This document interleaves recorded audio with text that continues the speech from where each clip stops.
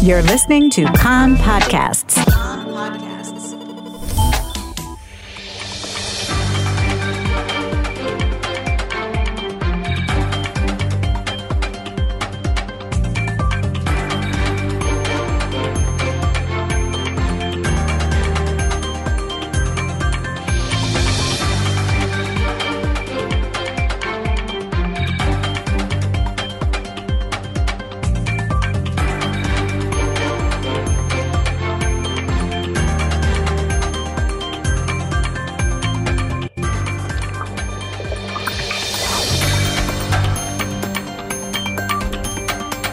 You are listening to the English language news of Kan, the Israeli Public Broadcasting Corporation.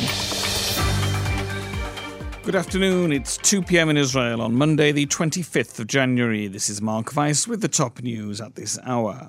After 6 years of legal wrangling and dozens of court hearings, alleged sex offender Malka Leifer was extradited to Australia in the early hours of this morning, just hours before the closure of Ben Gurion Airport due to the coronavirus pandemic. She is currently in transit travelling to Australia via Frankfurt and will arrive there later today. Leifer, who is wanted on 74 counts of sexual abuse and rape of minors, has claimed mental illness since extradition proceedings were initiated in 2014.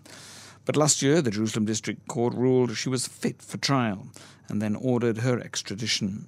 The Supreme Court rejected all of Leifer's appeals. She fled from Australia to Israel in 2008 after allegations of sexual abuse surfaced against her, but the extradition request was only made in 2012, and extradition proceedings in Israel only began in 2014. Director of Public Health Services in the Health Ministry, Dr. Sharon Alroy-Price, said that it was not enough to close Ben Gurion Airport for 6 days, and that it must be closed for several weeks, during which progress must be made in the vaccination campaign.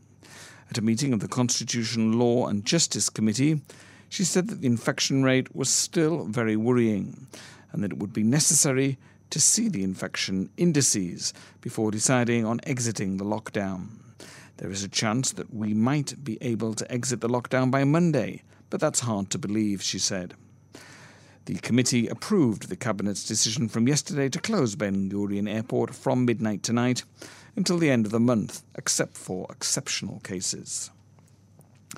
Prime Minister Netanyahu is considering leaving in place some of the restrictions against a month for fear that the coronavirus mutations may become the main source of infection.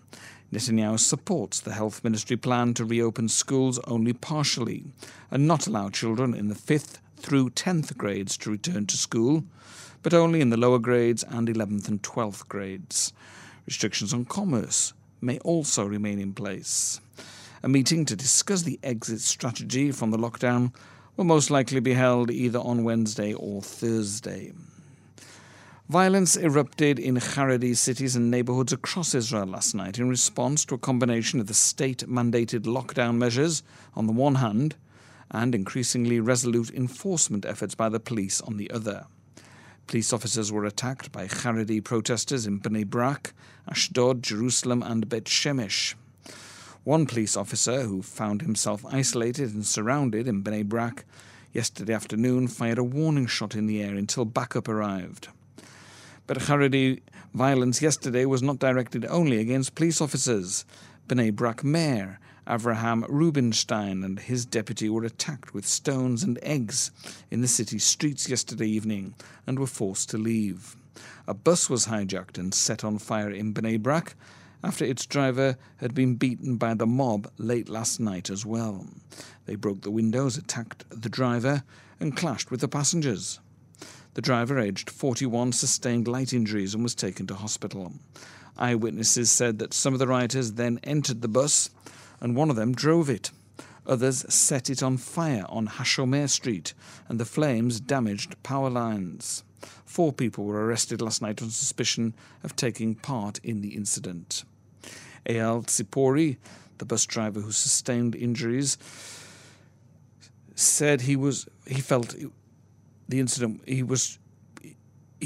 the incident as being traumatic. He said, I don't want to serve the residents of Bnei Brak anymore. This was a terrorist attack. I was in complete shock. I don't know why this is happening amongst our people. Bnei Brak Mayor said last night the police bear full responsibility for the catastrophe that has unfolded in our city. Several disturbances were also recorded last night in Jerusalem. A group of demonstrators poured concrete onto the light rail tracks at the Shivtei Yisrael station. The City Pass company said that if the concrete had set, the train could have gone off the rails and overturned. The weather, slightly warmer today, maximum temperatures Jerusalem 14, Tel Aviv and Haifa 18, Eilat 23. That's the news from Kan Reka, the Israel Public Broadcasting Corporation.